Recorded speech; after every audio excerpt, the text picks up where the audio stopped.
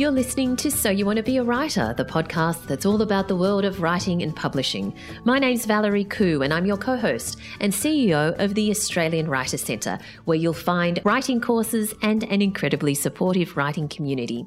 I usually co-host this podcast every week with Alison Tate, also known as A.L. Tate, author extraordinaire, and her latest book is The Firestar, a Maven and Reeve mystery, and very soon, The Wolf's Howl.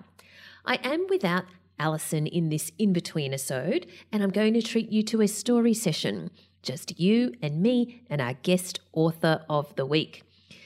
So this is where you hear the first chapter of a book that we recommend, and usually some insights from the author as well, as we have this week.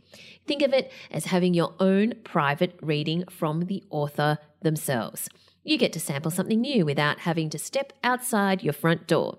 And we're bringing the literary salon straight to your ears so you can listen while you're lounging in the bath or doing the dishes. Anyway, this week I have chosen Thursdays at Orange Blossom House by Sophie Green. This is another delightful novel about friendship from the best-selling author of The Shelley Bay Ladies Swimming Circle and the inaugural meeting of the Fairvale Ladies Book Club. Once again, Sophie has created wonderful characters who feel like friends that you just want to connect with again and again. Here's the blurb so you can find out a little bit more about what the book is about. Far North Queensland, 1993. At 74, former cane farmer Grace Maud is feeling her age and her isolation and thinks the best of life may be behind her.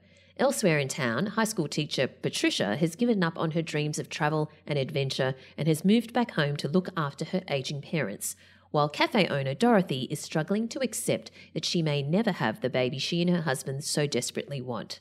Each woman has an unspoken need, reconnection, and that's how they find themselves at Orange Blossom House, surrounded by perfumed rainforests, being cajoled and encouraged by their yoga teacher, the lively Sandrine. Together, they will find courage and strength and discover that life has much more to offer than they ever expected. Set amid the lush beauty of tropical Queensland, Thursdays at Orange Blossom House is a heartwarming story of friendship and family, of chances missed and taken, and the eternal power of love. And we have a treat for you because before she reads from her novel, Sophie has answered some of my probing questions about her writing process, so you get to hear the story behind the story. Here's Sophie Green, and then the reading from her novel, Thursdays at Orange Blossom House. Hello, I'm Sophie Green, and I'm the author of Thursdays at Orange Blossom House. Valerie asked me to record the answers to some questions before I narrate the first chapter of the novel, so here are the questions and here are the answers. The first question is, what inspired me to write this story? So the story opens in 1993 in Far North Queensland, and at the core of it is a yoga class taught by a woman called Sandrine. I started practicing yoga in 1993 in a church hall on the upper north shore of Sydney, and I still practice yoga, and I also teach yoga, which I've been doing since 2002. And I have been introduced to such a huge world of information and joy and connection through my practice and through teaching that it caused me to think about yoga as a way to bring people together, because it's certainly done that for me. And also to help women, in particular the women in this story, gain an insight into themselves, their lives and their bodies through the practice of yoga. And the teacher, Sandrine, in the novel is the only character who is at all based on me. She's not like me, but the things she says in class in the novel are certainly things that I have said in class. So if you want to know what it's like to have a yoga class with me, just read Sandrine. The second question is, can I describe my writing process? I plan a lot these days. I have a full-time job and a few other things going on in my life, so I find that it's best to rigorously plan because I don't have a lot of time to write every day, and I'm doing it around full-time work. And I used to write on public transport to and from work, but last year with COVID and lockdown, there was no commuting, so I did not have that time, and I had to come up with a different way of writing and working on my story. So so this novel was written during that time, and it is the most planned of any of my novels in that I do a lot of documents before I start. So I do character profiles, I work up plot points, major plot points, minor plot points, minor characters. I give everyone names, or everyone I can think of. Characters do appear during the writing of the novel, so they will be given names as needed. But planning is what works for me. I'm not one of those people. I think I probably used to be, but I'm not one now who can sit down and just write without any kind of plan. I just don't have enough time because I only have about an hour a day to write, and I do it at night. And if I was spending a lot of time thinking about what I were to write in that 1 hour, I think I'd be wasting a lot of time. So I plan, and then I sit down at night and I write what I can, and I don't fret about how many words I get out or don't get out. Whatever comes out that night is perfect. The third question is, what was the most challenging aspect of writing this book? Actually, it wasn't a writing challenge. It was a life challenge in that I found out I needed to have major surgery in the middle of redrafting the novel, and didn't have a lot of time anyway to redraft the novel, and the surgery was going to knock out quite a few weeks just because you can never predict how a general anaesthetic will affect memory and other things to do with the brain, and I didn't want to take any risks. So I did as much as I could before the surgery, and then had a few weeks off in the middle and went back to the novel once I felt I was compassed enough. So it was just one of those things that happens in life, and just got to roll with it. Go with the flow, as we might say in a yoga class. The fourth question is, what was the most rewarding aspect of writing this book? Finishing it.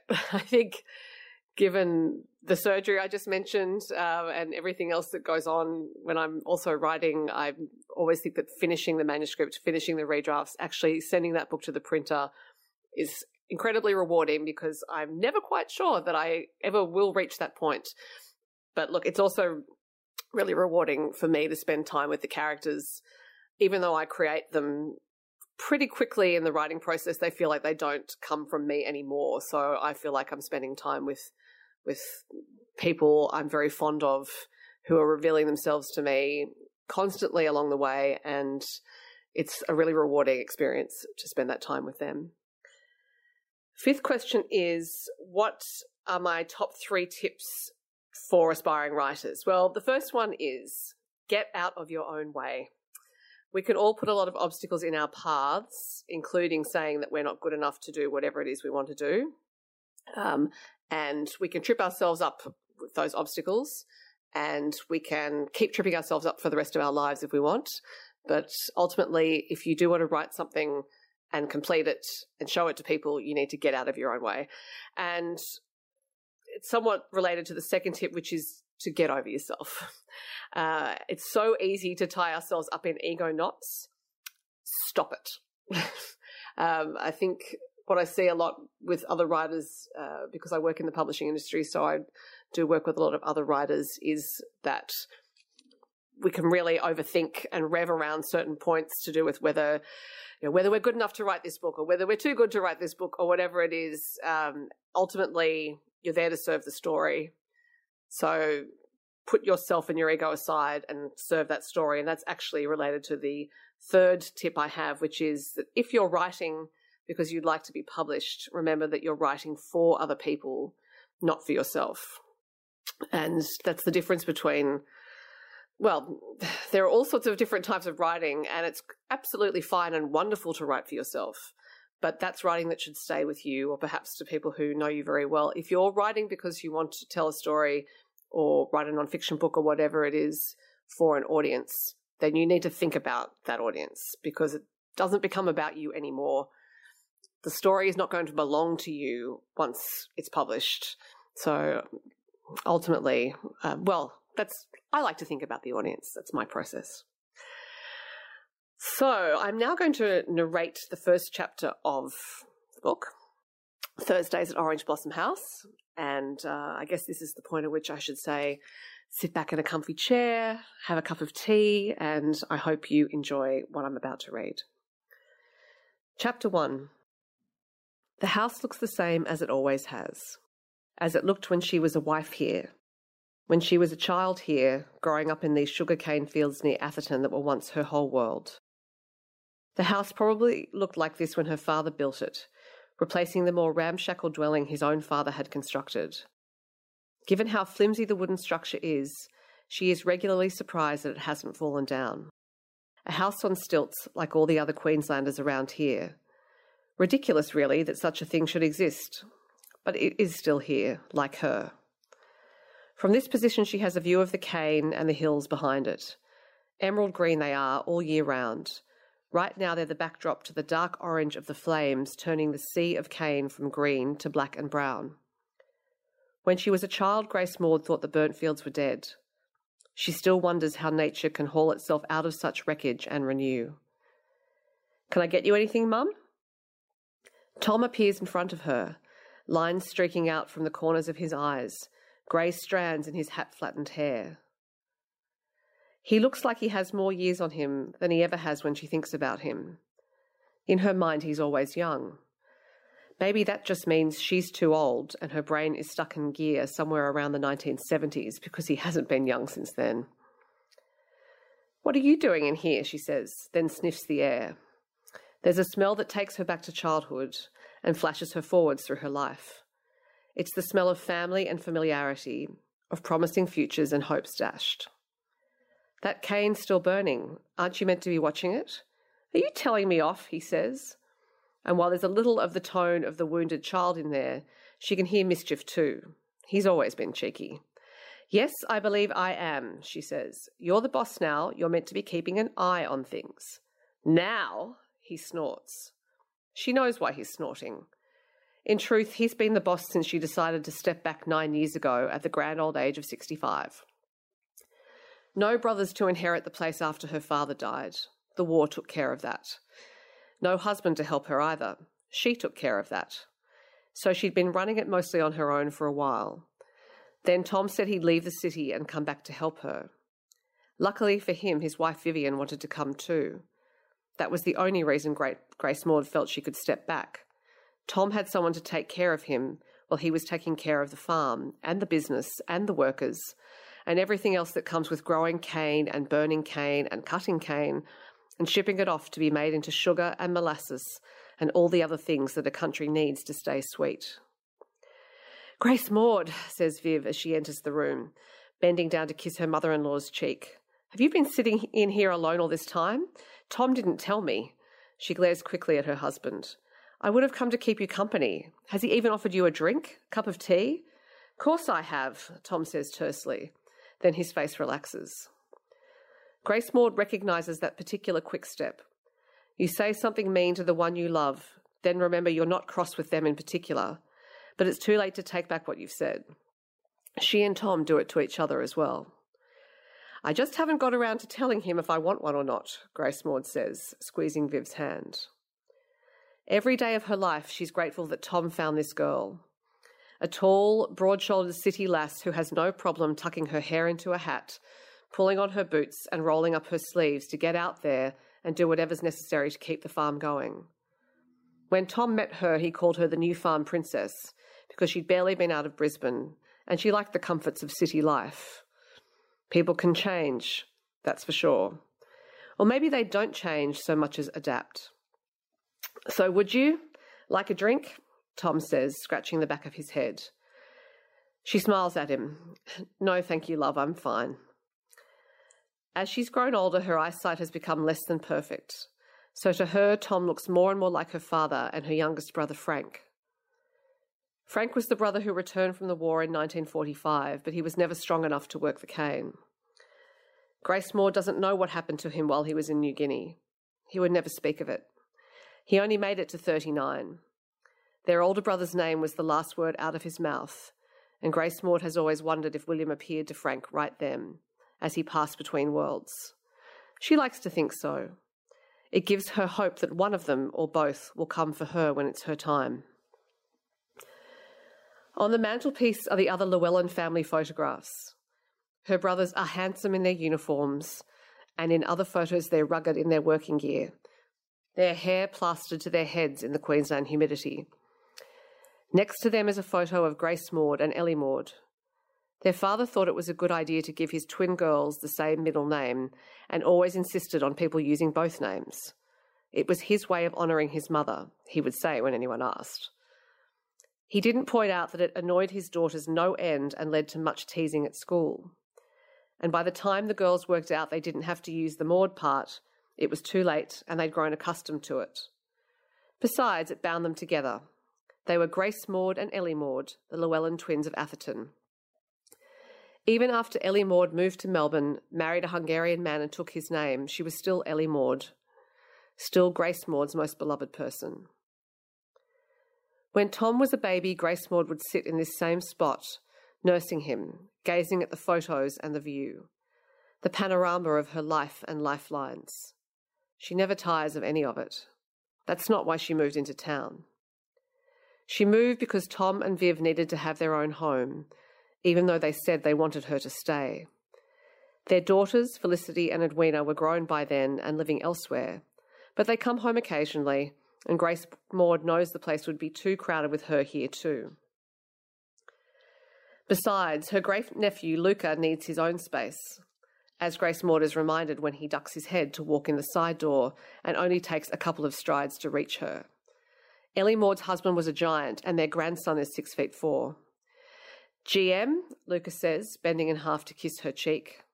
That's what he's always called her, partly because great-aunt doesn't appeal to her, or aunt, for that matter, because it has a hint of dowager about it, and she likes to think she's not old enough for that, and also because he's young, and the young seem to enjoy adapting their elders' names.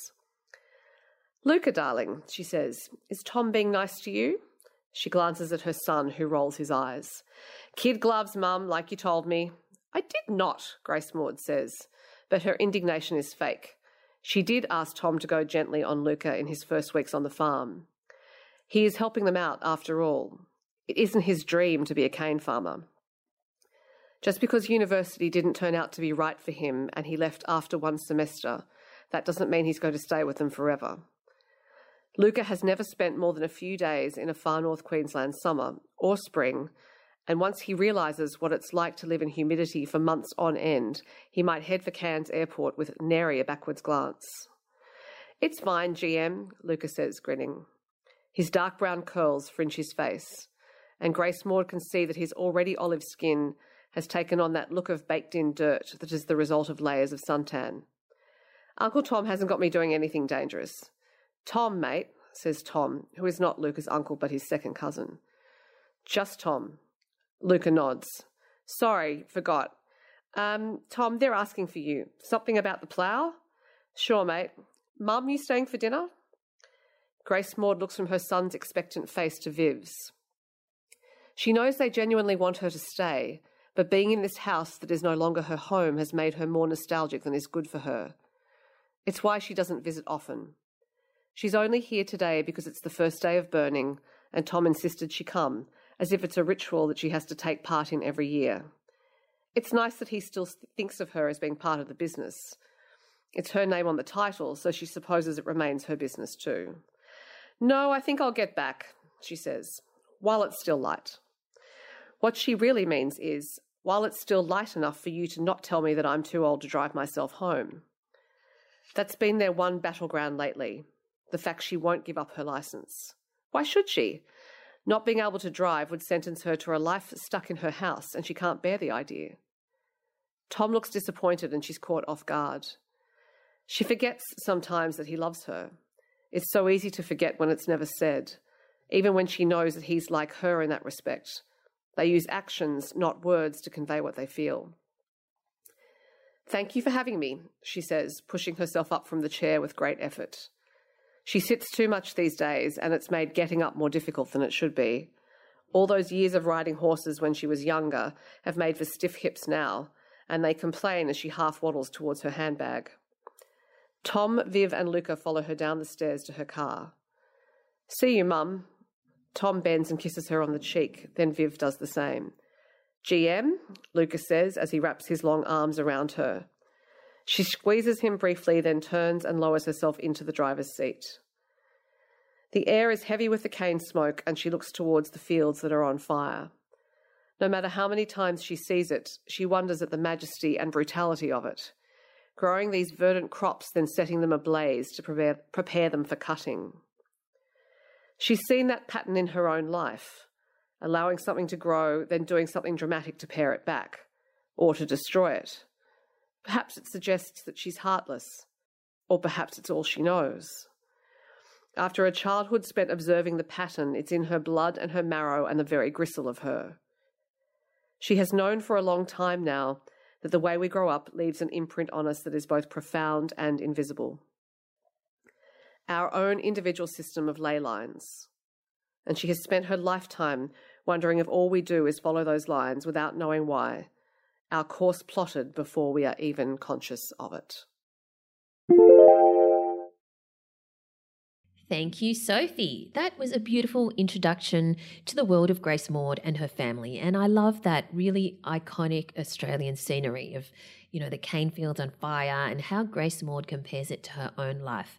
Now, can you believe that Sophie only writes for 1 hour a day? Yes. And while writing this novel, she had a few weeks off for surgery. So there you go. If you have an hour a day, you can become a best-selling author just like Sophie Green. Thursdays at Orange Blossom House by Sophie Green is out now with Hachette Australia, and you can find it at any good bookstore or online. If you'd love to write your own best-selling novel, then you should start with Creative Writing Stage 1 at the Australian Writers Centre, which will help you learn essential skills, fundamentals, and build your writing community. That's what Kanina May did before going on to publish her women's fiction novel, The One. My name's Kanina May and I'm an author. I've done several courses for the Australian Writers Centre over the years, and they've definitely made me become a published author. Before I started doing courses, I was working in television production. I loved this and have always loved story. The creative writing course really set me on the right path for getting The One where it needed to be. I had a few scenes that I thought were the start of the book, but after doing that course, I realised that happened much later in the story and I needed to come back and start way beforehand. So it kind of put me in the right place for the story. Additionally to that, I think it gave me just the motivation to keep going. I came away feeling really inspired and I knew that I wanted to complete it. I wanted to get my women's fiction book on the shelves. I'd been going to quite a few festivals where so many authors were saying how important it was to create an author platform. So I decided to take the plunge and enrolled in the Build Your Author Platform course.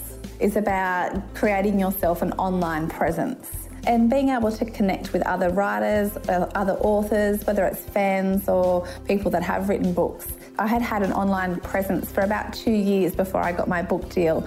So I had made connections, and I felt that when I did get the publishing deal, I already had a lot of authors that knew of me and were really genuinely happy that I had broken through and gotten that first deal. Through the course at the Australian Writers Centre, I discovered a great writing community. I came away with the motivation and inspiration to keep on going.